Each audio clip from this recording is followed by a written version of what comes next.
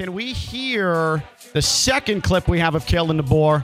You're going to know why we're playing this right when you hear it, Theo. Right when you hear it. This is a word that I don't hear in any conversation, any vernacular, unless we're talking about sports. Here's Kalen DeBoer. Coach Saban's just done it for so long and has it rolling. And as I would say the cupboard's not bare. There it is. Hey. Cupboard. We were talking about it yesterday because you and Stone kept using cupboard over and over and over again to describe the Celtics roster. Cupboard, full cupboard. Yeah. And nobody calls, at least my age, the place where you get your cups in a kitchen, the cupboard. It's a cabinet. But we use cupboard in sports all the time. Why? I don't understand that. On that note, we bring in a man who you hear every single weekday morning, 6 to 10 a.m. here on ESPN 106.3. And some of you just wake up to his smiling face every single day on the ESPN family of networks. It is Evan Cohen, part of Unsportsmanlike, 6 to 10 a.m. every single weekday here on ESPN 106.3 with Chris Canty and Michelle Smallman. And he joins us for his regular Thursday appearance. Evan, cupboard. Do you call that place where you get cups or mugs in your kitchen a cupboard?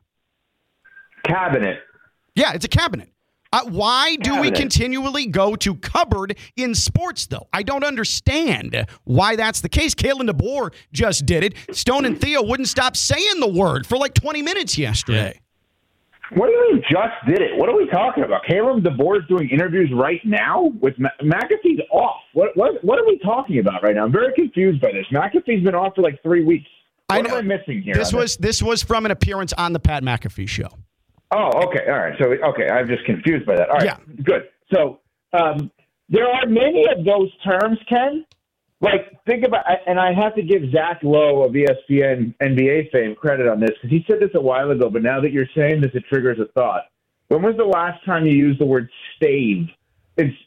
Outside of stave off elimination. Yep.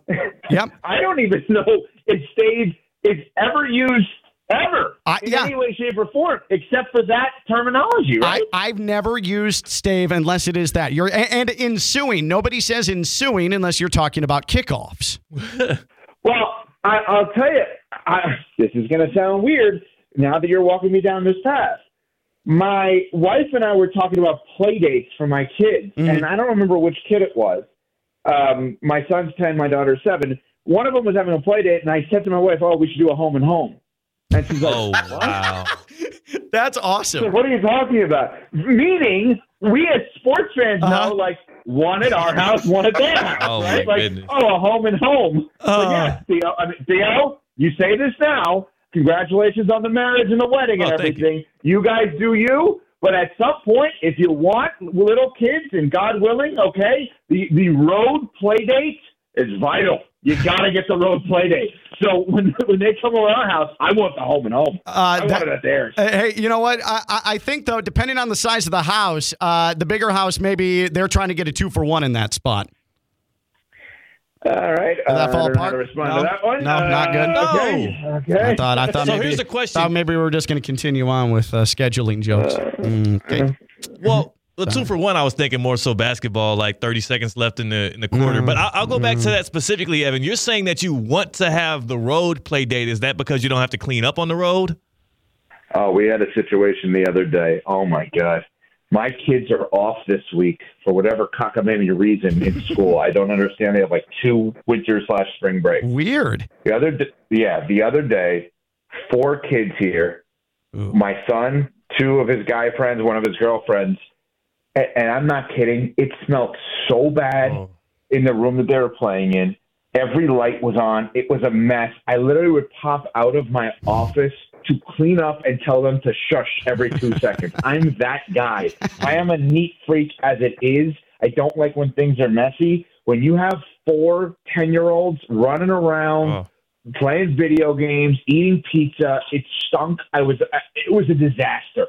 Let someone else clean that up. Right. Yeah. No, that's a good point. That is nasty business right there. point. I don't know if you knew this, by the way, Evan. Speaking of kids and the prospect of kids for Theo, I don't know if you know that Theo's bold prediction for the Super Bowl, and by the way, night one of his honeymoon in the Dominican Republic was Super Bowl Sunday. We thought that was a curious scheduling move. But his bold prediction was if the Chiefs won the Super Bowl, be a little Teddy 9 months from now. TJ.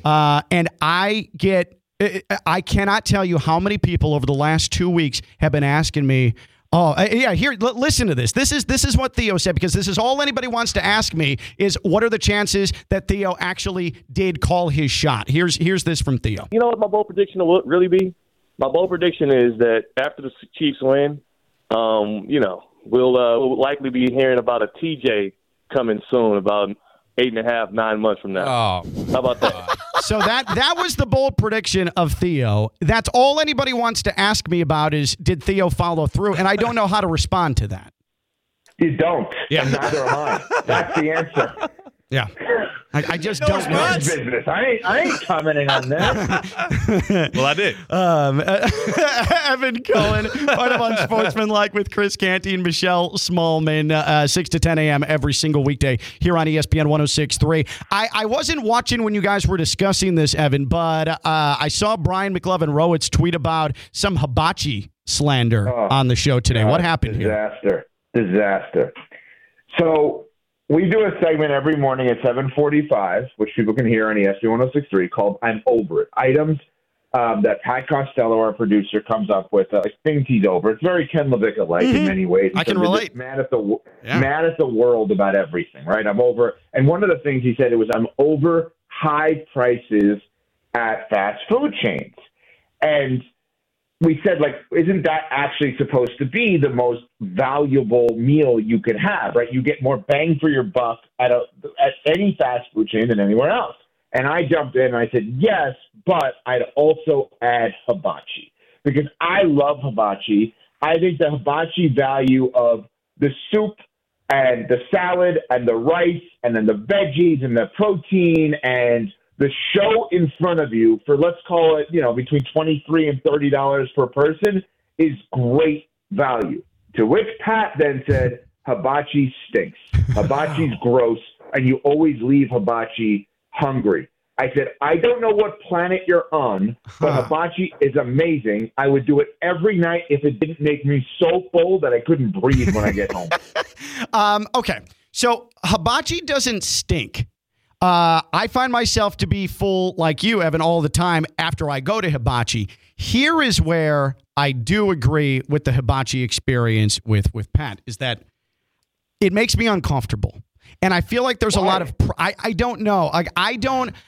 There's a lot of pressure for me to react to what's going on in front of me. And sometimes I don't feel like, ooh, or like applause. I don't feel like doing that. Like, thanks for the show, but it's really kind of extra. I would almost prefer if I could order hibachi out and go pick it up. I would do that and enjoy all the perks of hibachi without having to be forced into reacting to the show in front of me. And then there's all the fire and there's the things and the oil. And I don't want all of that. Like, good knife skills, outstanding flipping skills. Hey, that's a cool volcano. I don't need all that. I'm just there for the food, Evan. But okay, I understand what you're saying, but that's why you go with your wife and kids, because what happens is the chef usually has his or her head down cooking, obviously. But if your kids are there, they're not going to focus on you. They're going to focus on the kids. So in many ways, and you have no problem doing this, I know, having other people do your dirty work in life, you have your kids do the dirty work. They're the ones that have to engage with the chef. And when they're engaging with the chef, guess what you're doing? You're eating off of their plate too. So you're actually the value. We come right back to the value on this.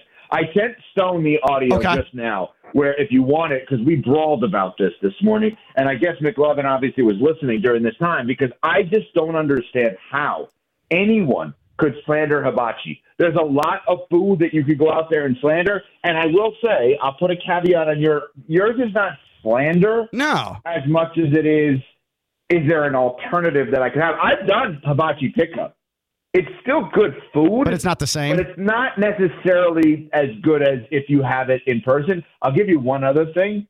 There's a hibachi place now that we go to near my house in New York where they give noodles in addition to the rice, in addition to the salad, in addition to the protein. That's a good ass. That's pretty legit, actually. And you know what I do like? The one thing I do like with the hibachi experience is when they flip the egg into the hat. That's good stuff right there. And if I could watch that over and over, I would, because that takes legitimate, excellent talent. Evan Cohen. So now you're back on hibachi. All right, welcome back. There's certain elements I'm okay with, but again, the constant interaction, fire makes me uncomfortable. Like any open flame near me, I don't love it. I got to be honest with you. All right, I understand. Yeah, I'm not into that. Oh, I wanted to ask you, we've been talking about chip on shoulder. Did you know, by the way, the origin of chip on shoulder comes from the 19th century? It's an American term where people would literally walk around with chips of wood on their shoulder and say, hey, tough guy, come get it. And it became like a physical mano-a-mano type of challenge. I didn't know that until today. We learned something on this show, but we've been talking about chips on shoulder in sports. And I think it's got to be something that you get defensive about, and then you'll fight it to the teeth about. And for me, that's college football, group of five, disrespected. College basketball, mid-majors, always disrespected. My lifetime is MJ versus LeBron, but I don't feel that overly passionate about it anymore. So I've sort of just pushed that to the side. Where are you on this? I don't think you have a chip on your shoulder about the mid-majors. I think you have a bias. I think there's a total difference. I think because you're in the FAU world that you're in, that's more of a bias than a chip on a shoulder. And by the way, you have good reason for that bias. I'm not saying you shouldn't actually have that bias. The chip on the shoulder for me is the questioning of the Heat culture. Like how many times they need to prove that it doesn't matter that you've never heard of the person who's playing. It doesn't matter that their seed is lower than you anticipated. They're still going to end up exactly where they say they're going to end up. Yep. That's my chip on shoulder. I think that's real good. We were talking about the Heat win. People were questioning how many quarters they were winning in the Eastern Conference Finals 2 years ago. Don't question it. There's no question to be had. There is certainly a body of work that suggests that it's never ending. Evan, appreciate you. Excellent work as always. We'll do it again next Thursday, and we'll hear tomorrow on ESPN 106.3. Thank you, everybody. Good luck with 9 months from now, Theo. Appreciate you. Appreciate you, man. That is Evan Cohen, unsportsmanlike, with Chris Canty and Michelle Smallman, 6 to 10 a.m. every weekday, right here on ESPN 106.3.